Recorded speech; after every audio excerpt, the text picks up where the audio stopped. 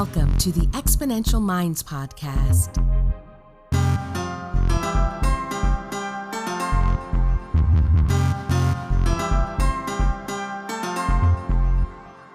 The research, development, launch, and growth of new technologies is creating incredible momentum in the modern world. Join futurist Nicholas Badminton as he talks with the innovators and the exponential minds that are tackling some of the biggest problems and creating solutions that are propelling humanity to the next level. Hi there and welcome to Season 4 of the Exponential Minds podcast. My name is Nicholas Badminton. I'm a futurist. I work with clients to help them look out 5, 10, 20 plus years into the future so they can design better realities today. And today in our season opener, I'm incredibly excited to have Ian Burbidge, the Head of Innovation and Change at the RSA, with us. Ian's role is to develop programs of research and analysis focused on policy and practice across the public services and community sector. He has a background in public policy and partnership working and joins the RSA from local government. Here, his work focuses on engaging communities in place shaping and problem solving with the statutory sector. Ian is particularly interested in how to cultivate innovation within public services and bring new approaches to old problems. And Ian, welcome to the podcast. Thanks, Nick. It's a pleasure to join you today. Yeah, so it's absolutely fascinating, and we're going to get into the RSA report that I read last year that brought us together through a mutual friend, Billy Khan, called A Stitch in Time. But I really want to understand a little bit about your journey and how you sort of come to the world of foresight, and about the RSA as a whole as well. Sure. Yeah. So I go back to my roots in local government, which is where I started my career after a couple of sort of fake, false journeys into a few different avenues before that. Yeah. My original degree was in geography, which I've heard disparagingly called the colouring in degree. But for me, it's the strategic degree. It's the one that helps us understand people and place and the interaction of both, not just in the past, but actually also in the future. So I think my interest in foresight goes back a long way. And if I tell a bit of a story about my interest as well in archery. So this is one of those tangents that I like to go off on. Yeah. I got into archery because my mum was into it. So I was a kid, really, really enjoyed it. And the thing that's kind of curious and interesting about archery is, on the one hand, you think, well, all you got to do is pull the string back and let go of the arrow and aim for the middle of the target. And if you're good, they go in the middle more often than not.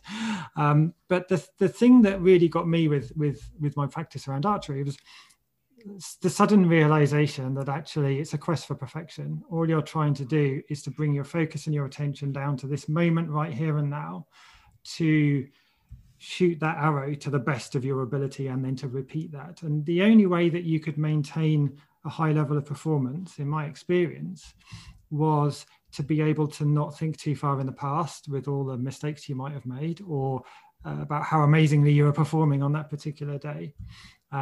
Nor to look too far into the future when you think, well, if I continue this current level of performance, I'm going to end up with a personal best or whatever else. And that led me down a bit of a sort of an Eastern philosophical route as a late teenager, and exploring, some of the principles behind Zen Buddhism, and where they use archery as a means, as a route towards enlightenment. And so that really got me off on a fascinating, lifetime inquiry, really, about time and place and what it is to be human, and how we need to balance both the forward look, but also be really clear about when we need to focus our attention into the present, into where we are and what we're trying to do in order to be the best that we can be. And I guess I've always sort of explored that tension through my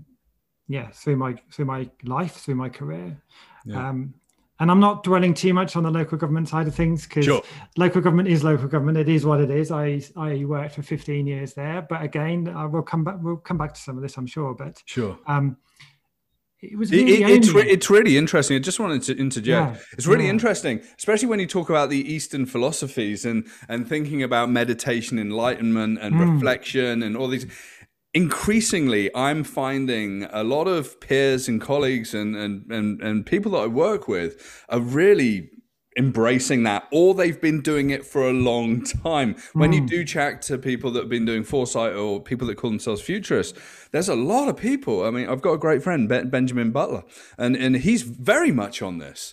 I come from a background of biohacking and really pushing the boundaries of journeying and shamanic journeying. So I bring that to this, and that idea that you can feel, thousands of generations that came before you, and you can project potentially thousands of generations ahead, right?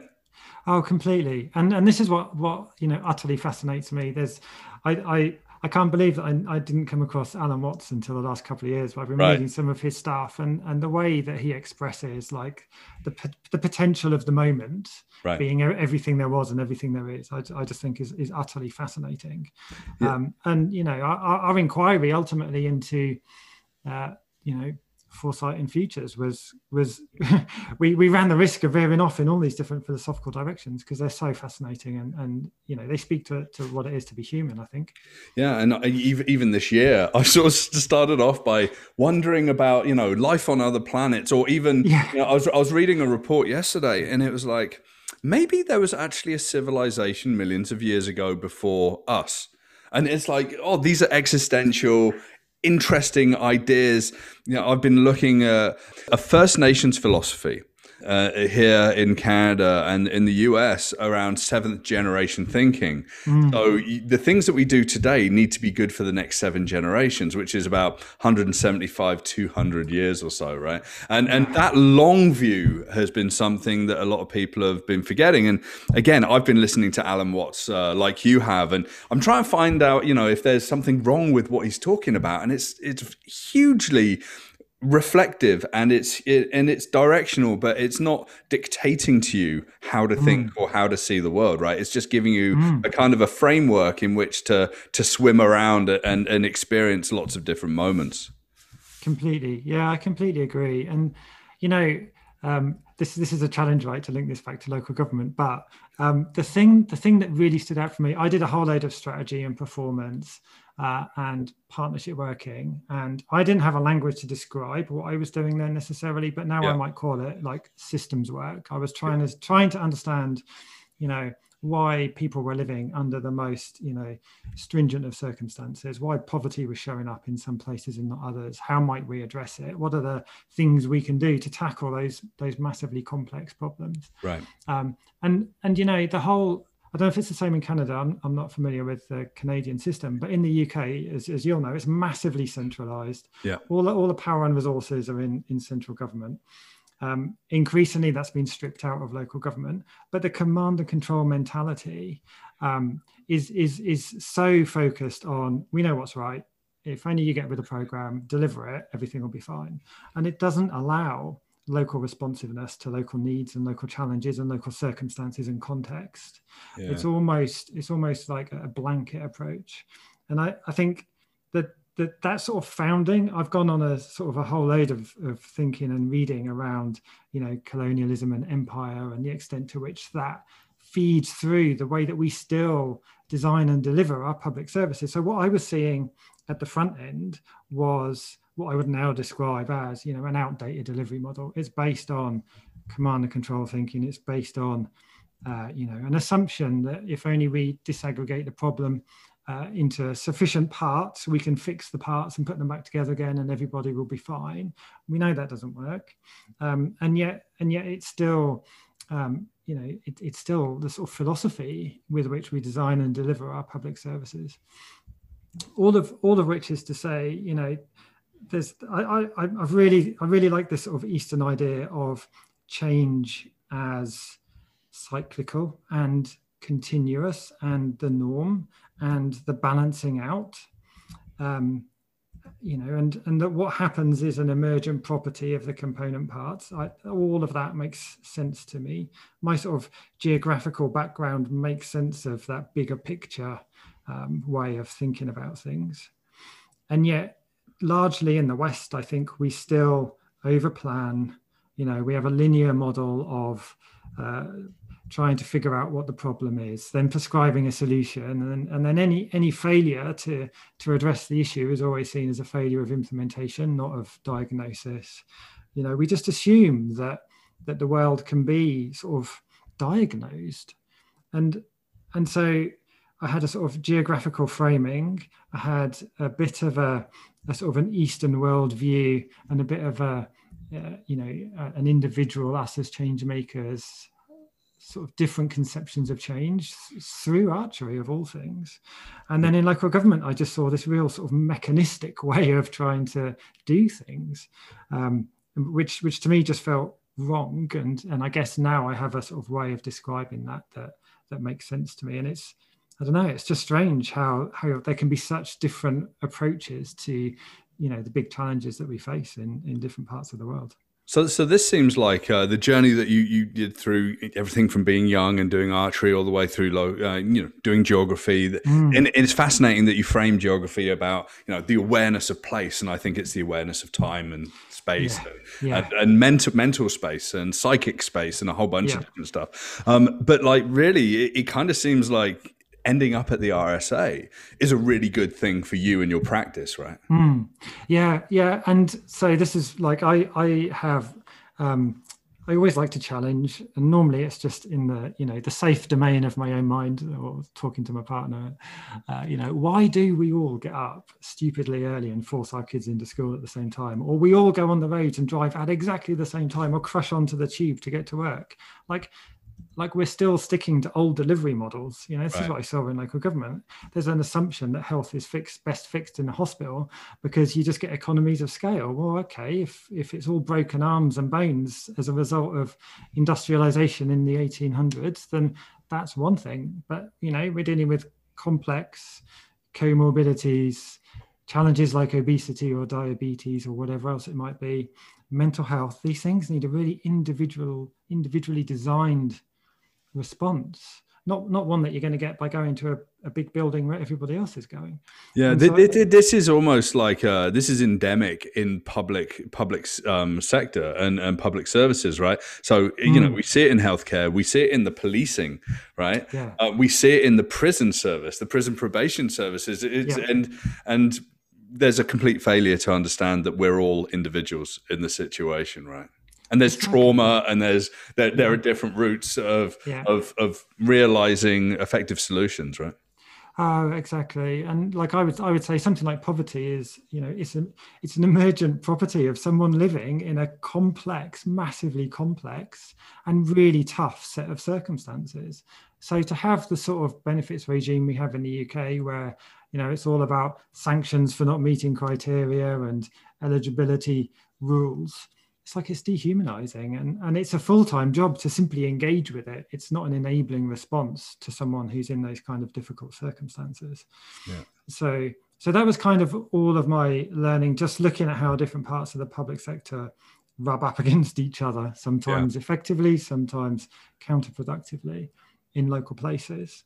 And then I did something which I'm a massive advocate for, right? Which is just doing a complete about turn and seeing what happens in life.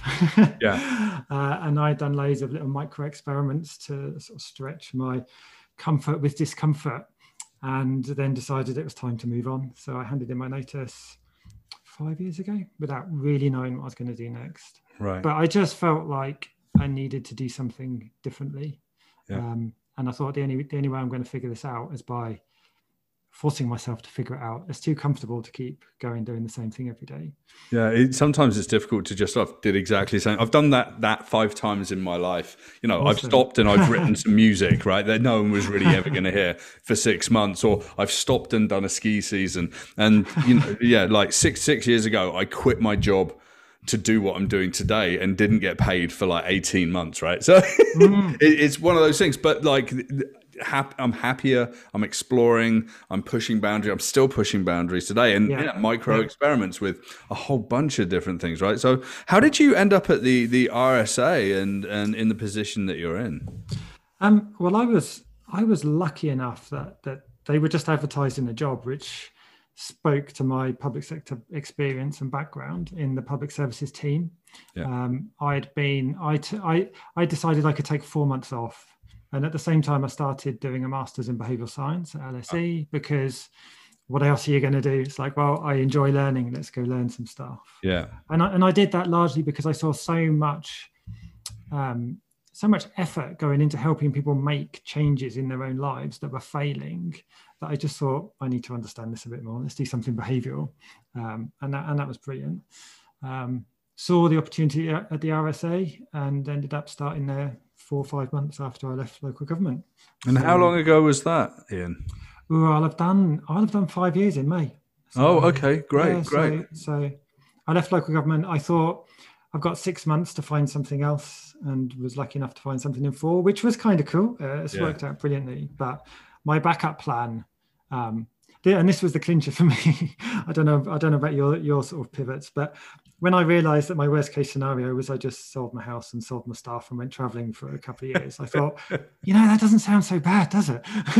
Exactly. What's the worst that can happen? Yeah, the worst that can happen is you can take a job, or you can just get rid of everything. Yes, a very, very similar sort of journey in my life. I sold a lot of my stuff once and lived out of suitcases for a period of time to just pay for starting my business. And these things are fun. So okay, you in the RSA for around about 5 years, and last year, like just out of the blue for me, comes this report, A Stitch in Time. And I'd never really put the RSA and foresight and futurism sort of in the same sentence. I'd followed the RSA, and obviously, I've been to events there when I was like working and living in the UK, and fascinating, the RSA covers a lot of different territories. But then this hugely valuable report, 42-page report that goes into everything around, realizing the value of futures and foresight, which is sometimes really difficult, even for professionals like myself to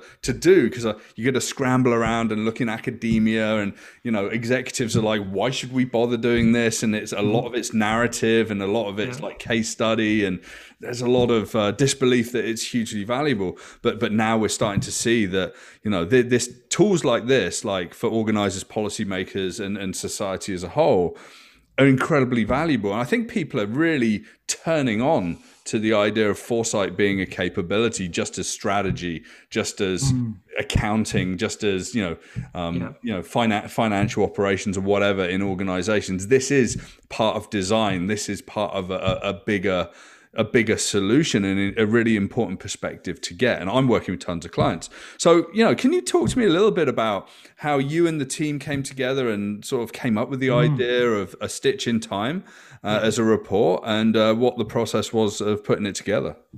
Yeah, sure. So my role at the RSA morphed from the public services team into a chunk of my time was going into what we call the RSA lab.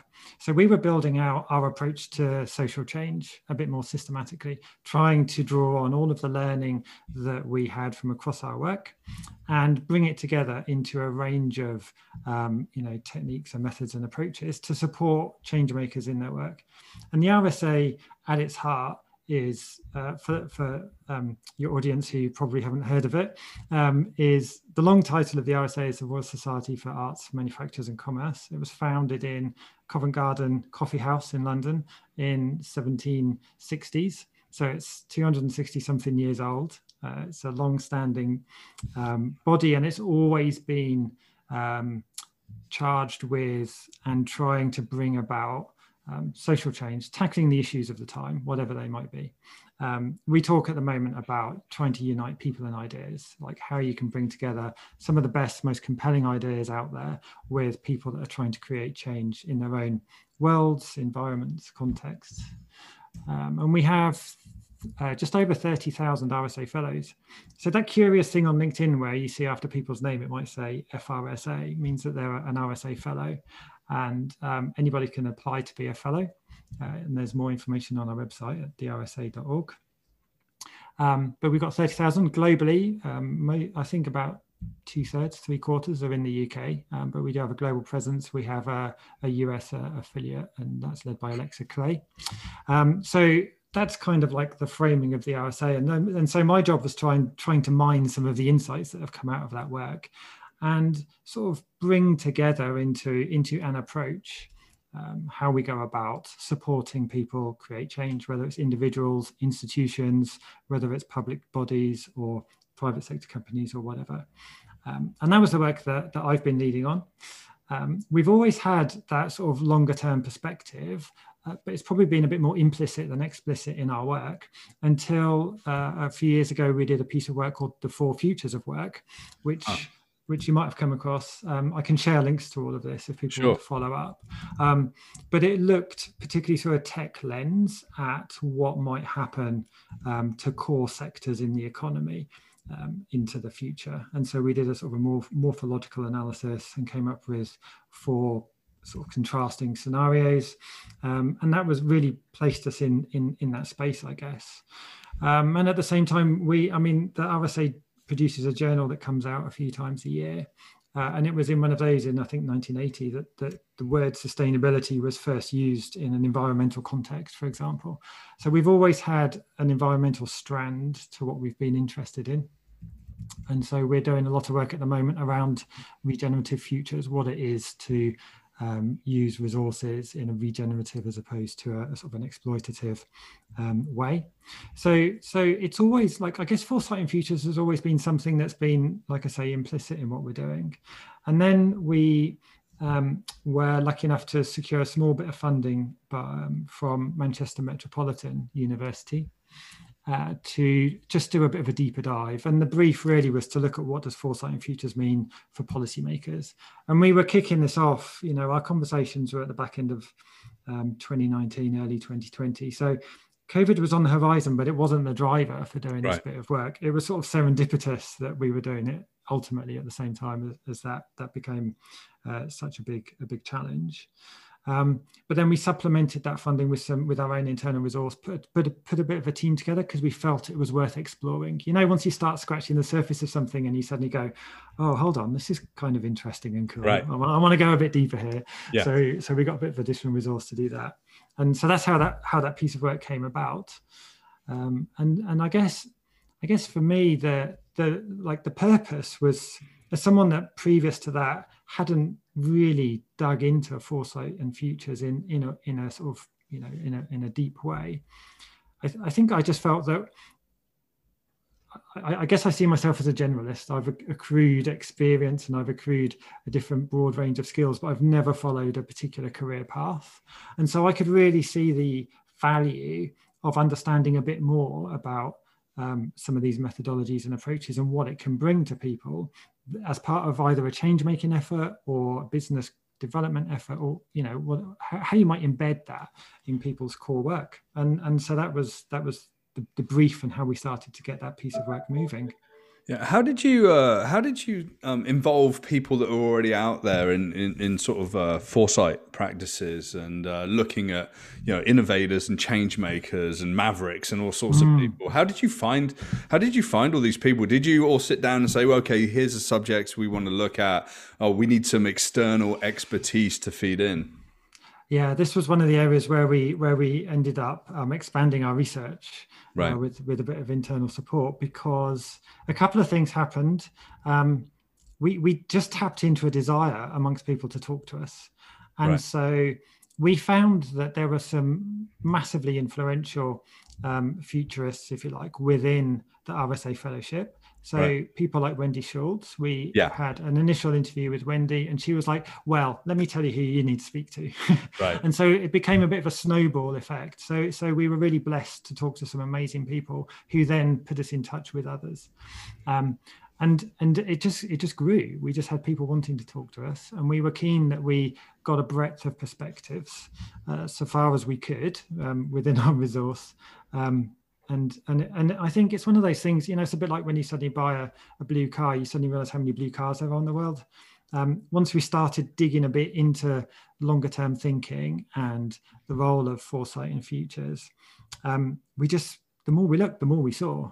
And so our eyes became open to it, I think, in that respect. But this is also about keeping it simple as well, right? Mm. Because yeah, I love Wendy's work, and I've attended a couple of her online workshops in the last year, and and I follow tons of people. Twitter's great to follow incredible futurists out there and foresight thinkers, and it's an active conversation. I love it, and this is where I meet such a lot of people for the podcast that I put together and the work that I do. I've got lots of friends in the world that do this work now, but this sort of curiosity and this kind of vim and vigor to get involved.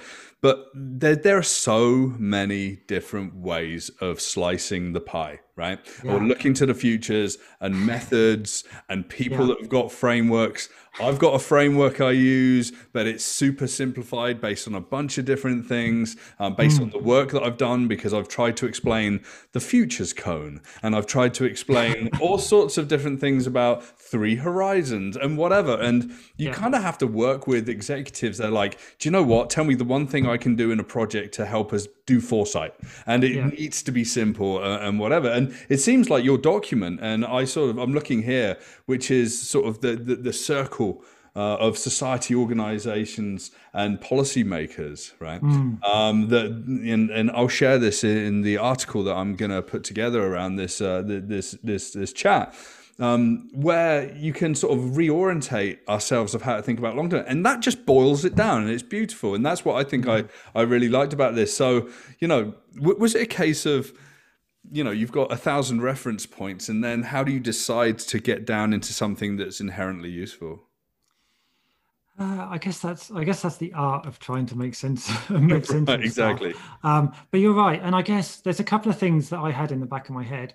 One is, I would always imagine what would have been useful for the kind of senior managers that I was working with in local government or in the housing sector or the education sector or a head teacher. And so I was always trying to figure out, how can I distill this down into something that is useful, like easily accessible and useful? And I think doing my behavioral science masters, there was a difference between those of us that were doing the course because we wanted to basically codify a series of insights and behavioral approaches that could be sold to market, versus those that were trying to integrate those insights into their existing knowledge and what they already knew. And I was in that latter camp. And so when we approached the foresight work, I was really keen to find the value for generalists, as I described myself earlier, people who are already stretched, busy, doing a tough job. Where's the value for people in those circumstances? And so for me, that was the lens that I used to try and distill the insights we were gaining into, as you say, hopefully a relatively accessible infographic, and then some supporting content that brings that to life a little bit. So if you are, we talked about policymakers and the futures mindset, but actually we're all policymakers in our own lives, in our own community. So it's about the individual. We talked about a sort of society and how you embed a futures culture and a longer term perspective, and then around organizations and competencies that are valid for organizations. So that was kind of the process, was always, how do we make this helpful for people? Right. And I guess the other thing we really quickly recognized, as you described, is, there are a million different models and frameworks and toolkits. All of that exists. And you can download those, you can look at them, you can figure them out for yourselves. And so we didn't want to replicate that. In fact, we signposted to a number of them in one of the appendices. So this was, again, part of just trying to boil down the value for people, and not there were amazing people doing amazing work like you and others in this field. We didn't want to step over that, but we wanted to almost offer a gateway into that world for people like me who previously hadn't perhaps known that much. Didn't even know that world existed. And I guess, like, one final point to sort of conclude this bit is, we were really struck by how many people we spoke to had a story a bit like yours. This is what I did. I've pivoted this, I've done that. People who I might describe as a polymath, or who are almost experts in a number of different fields. Very few people were pure sort of, foresight practitioners. or if that's what they were doing in a job now, they'd previously done a whole load of other stuff beforehand. And so that was also where we were sort of honing down on the notion of this is just about equipping people. Like if you're running a business of any size, or you're trying to convene a community around a local challenge or whatever else it might be, this stuff could be helpful. Right. And so it's trying to make that an easy entry point for people to get to. So has it? Well, I think Foresight's like an iceberg, right? You see the little bit at the top, and I think that this is like the tip of the iceberg, and it's awesome because it boils it down or freezes it down, right? And then everything is underneath, 90% of everything. And, we all use these crazy frameworks and ideas and whatever, and it's based on the wisdom and experience that we've all had. But so you talk about equipping people, and that's awesome. How's this document had a life of its own? Is it led to the RSA working with companies, to countries and companies, organizations, even government in certain aspects, sort of reaching out to really work with these frameworks and ideas. Can you tell us a little bit about that? Yeah, it's landed really well. We've been surprised how well it's landed. I mean, even people like your good self reaching out and saying, "I love this stuff." It's really gratifying to hear. Yeah, and it's gone down really well within the community of practitioners, which was something we were quite nervous about. Another reason why we weren't trying to, have a repository of how you do stuff in a document, because people have already nailed that. We were trying to, like I say, bring it to life a little bit, and I think that's landed well. It's landed well across different disciplines. In terms of how we might be taking that forwards, the thing that I always find fascinating is that ripple effect. You drop something out there, you never quite know where that's going to. We made a recommendation, for example, that organizations should have a chief foresight officer or equivalent role at sort of C-suite or executive level. And then somebody reached out to me to say, and this was one of my local government colleagues, to say, I'm the chief foresight officer for this particular local authority. It's like, okay, so some of this stuff is landing and people are acting with it and working with it. So that for me is like fascinating to see and to hear about. And a lot of what we do is about trying to seed change that ultimately we might not hear about. People have approached us, particularly across the fellowship, who are interested because they're either already active practitioners or because it's just hit a chord. And generally fellows are curious people, and they are polymaths or people that are drawing on experience from a breadth of different perspectives. So we're trying, like one of our next steps is to continue to push the report and its content and disaggregate it a bit and make it more accessible, and convene a fellowship, a network, not just of fellows, but others that are interested in this space, to sort of continue a conversation. Yeah. And those conversations are really important, I think, in terms of futures and foresight and perspectives. And I mean, you talked about, the ideas of colonialization and rigorous but very sort of strict systems, and one size fits all. And I kind of see foresight practitioners as the people that are like punching their way out of the paper bags in a way, and sort of showing the people that are stuck in the systems that maybe there's something to see out there. And sometimes, and I found this when I've done keynotes, people are shook because they've literally lived in their world. I had one girl come up to me, and this was with the Institute of Public Administration of Canada in Toronto. I did a keynote. It was a 30-minute keynote, and this girl came up to me and she says, I can't work in government anymore. And she was like, I just can't work in government anymore. Like that, I'm not going to be able to see this world. Anyway, 6 months later, I'm at the University of Waterloo, and I was helping out with their innovation conference. And she pops up.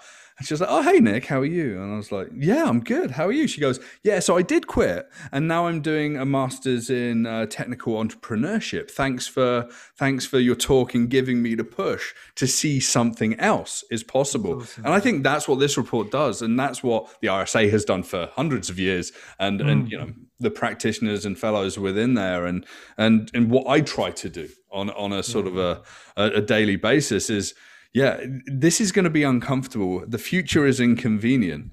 And you know what? Let's look at pandemics. Okay. It's hugely inconvenient to think about a world where there's a global pandemic and it's going to shut everything down. So what happened? Everyone ignored that, except for the countries that didn't. So, Taiwan is fully open and things are rocking. China is, because they basically, things happened. They locked it down. They took it seriously. Civic duty, public policy and leadership. And the places in the world where it's been challenging, Canada, US, UK, loose ideas and loose guidelines and gray areas and no empowerment and all sorts of stuff, right? So it's kind of interesting. Oh, completely. And I mean, we passed 100,000 deaths yesterday, which is just utterly mind-blowing. Yeah. Utterly mind-blowing. And I think the idea that there is an alternative to your example of the lady that quit government, like, I don't know. It's almost like you need to see the world a different way in order to realize that an alternative is possible. And we get so caught up in our habits and the way we do things, it's almost inevitable that people will always go to work the same way, the same route, the same mechanism, the same time. It's like we're creatures of habit. Yeah. And what I love about some of Rebecca Solnit's writing around disaster, I think her book's called A Paradise Built in Hell. It's an amazing read, but this notion that crises destabilize all of those ties that bind us, that hold our day-to-day, month-to-month habits in place. And it's only when those are broken that change becomes possible. And I think the same goes for when you suddenly see things a different way. When you realize that actually we still have, like, all of the way that we think about and organize work is based, and school is based on outdated paradigms, and yet it's almost too difficult to change. And so my hope, if there's positive learning from COVID, because it's breaking all of those ties, is that it's a chance to redesign things in a way that's more fit for purpose. Yeah, I've been researching, and I've been doing this for a number of years anyway. I run an event called Dark Futures, which is like the Black Mirror of TED Talks. Been doing about 6 years. So it's like 15-minute presentations on like the hidden systems, the stuff that's kind of screwed up in the world. And I'm very seriously researching the area of designing dystopia and dystopias so that we can start to see all of the problems that could happen with terrible decision making today. The things that will be wrought on the world. So I'll check out that book, The Paradise Built in Hell. And who is the author of that book? It's Rebecca Solnit. She looks at she describes this thing called elite panic, when people that were previously in charge, had the power and the resources, are reduced to the same level as everybody else. She uses Katrina as an example of how the bite back by the elite is normally more devastating than the actual incident itself. It's a fascinating read. Yeah, there's people like Douglas Rushkoff I've been following since the 90s, and there's book Siberia and a number of books since then. And he sort of talks about this time when he was hired to do a talk, and he was ushered into this room where there were 10 billionaires asking, when should they build their bunkers? It's completely the wrong idea, and he was like bemused by it, but it also tells us a lot that, that elite panic, or, how do we keep all the money? Exactly. So in the end of times, we've still got all our money. Okay, the value of a tin of baked beans is actually worth more than a Gucci bag. Let's be honest. in those times. Okay, and it's been absolutely fascinating to have this conversation. I'm sure that we're going to have another conversation at some point as this sort of evolves. Is there any sort of final words that you want to share with the listeners of the podcast, and where they could sort of find some more resources? Yeah, I mean, let me just sort of draw things to a close in this way then.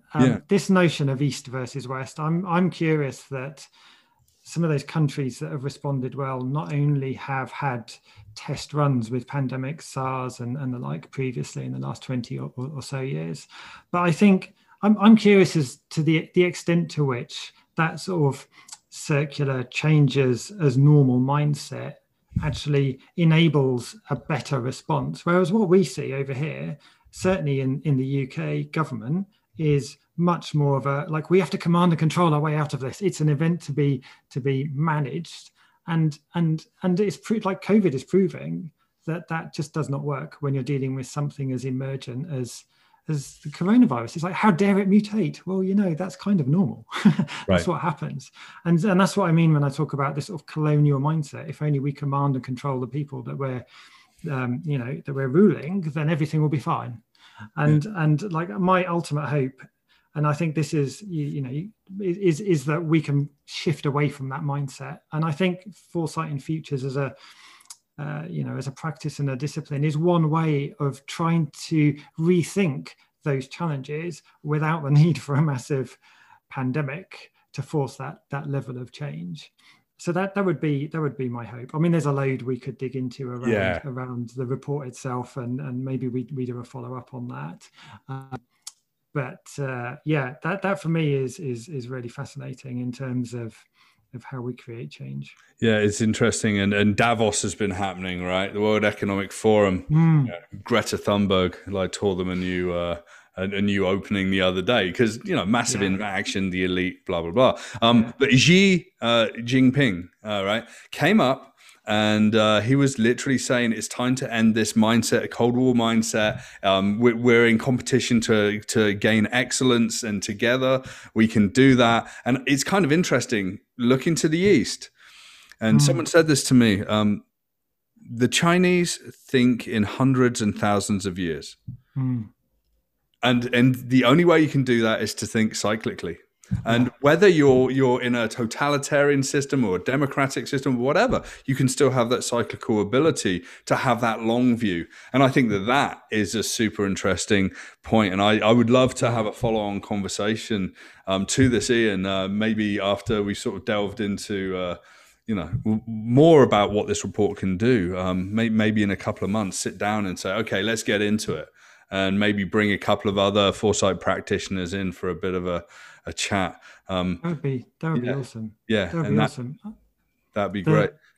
For sure. The things that I'm left with are, COVID has broken those ties that bind us, that held our routines and habits in place.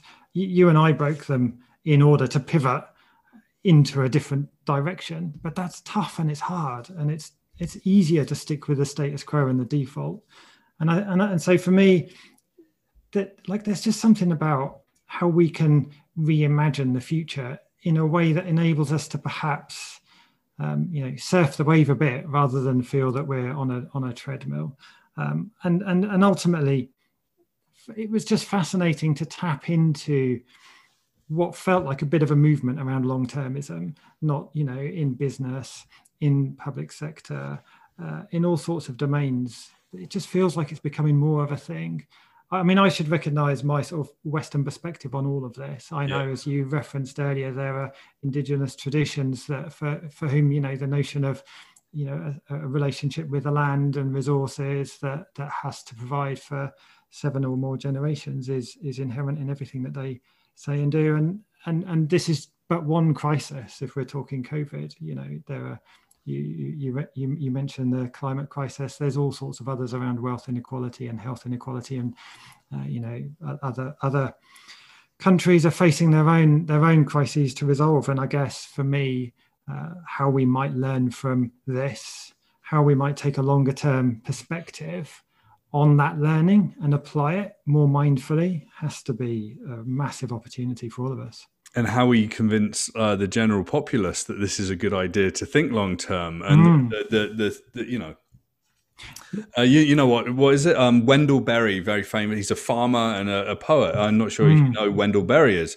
He says, plant sequoias. We will not see the forests that we lay the seeds of, right? And I've sort of completely mashed up that quote, but that's what it is. It's like, if you plant a good idea and a way of thinking and establish a new system or a new cultural norm, then it's going to ripple through the ages. And I think that we need to bear that in mind. And I think on that point, we will wrap up the podcast. And I'd like to say, Ian, we're gonna talk again. I'm pretty sure that this chat's gonna have a really good reception. I'm looking forward to sort of spreading the word a little bit more about A Stitch in Time and sharing it with my clients and people that don't know about it. But thanks to you, thanks to the RSA for this initiative and working with that. And also it was Manchester. Let's get this right. Who was it? It was Manchester Metropolitan University gave us some funding towards it. Right, yeah. So them as well. This is hugely important work. There's going to be more work about this. I mean, I work on Foresight every single day with my clients. It sounds like you and the team are really pushing boundaries. And the future episodes of the Exponential Minds podcast are going to delve into a lot of the things that we tapped into today. So Ian Burbidge, thank you so much for your time. I really appreciate things. I know you're incredibly busy, and I look forward to chatting to you again. Nick, it's been a pleasure. It's been great to chat. Okay, thank you.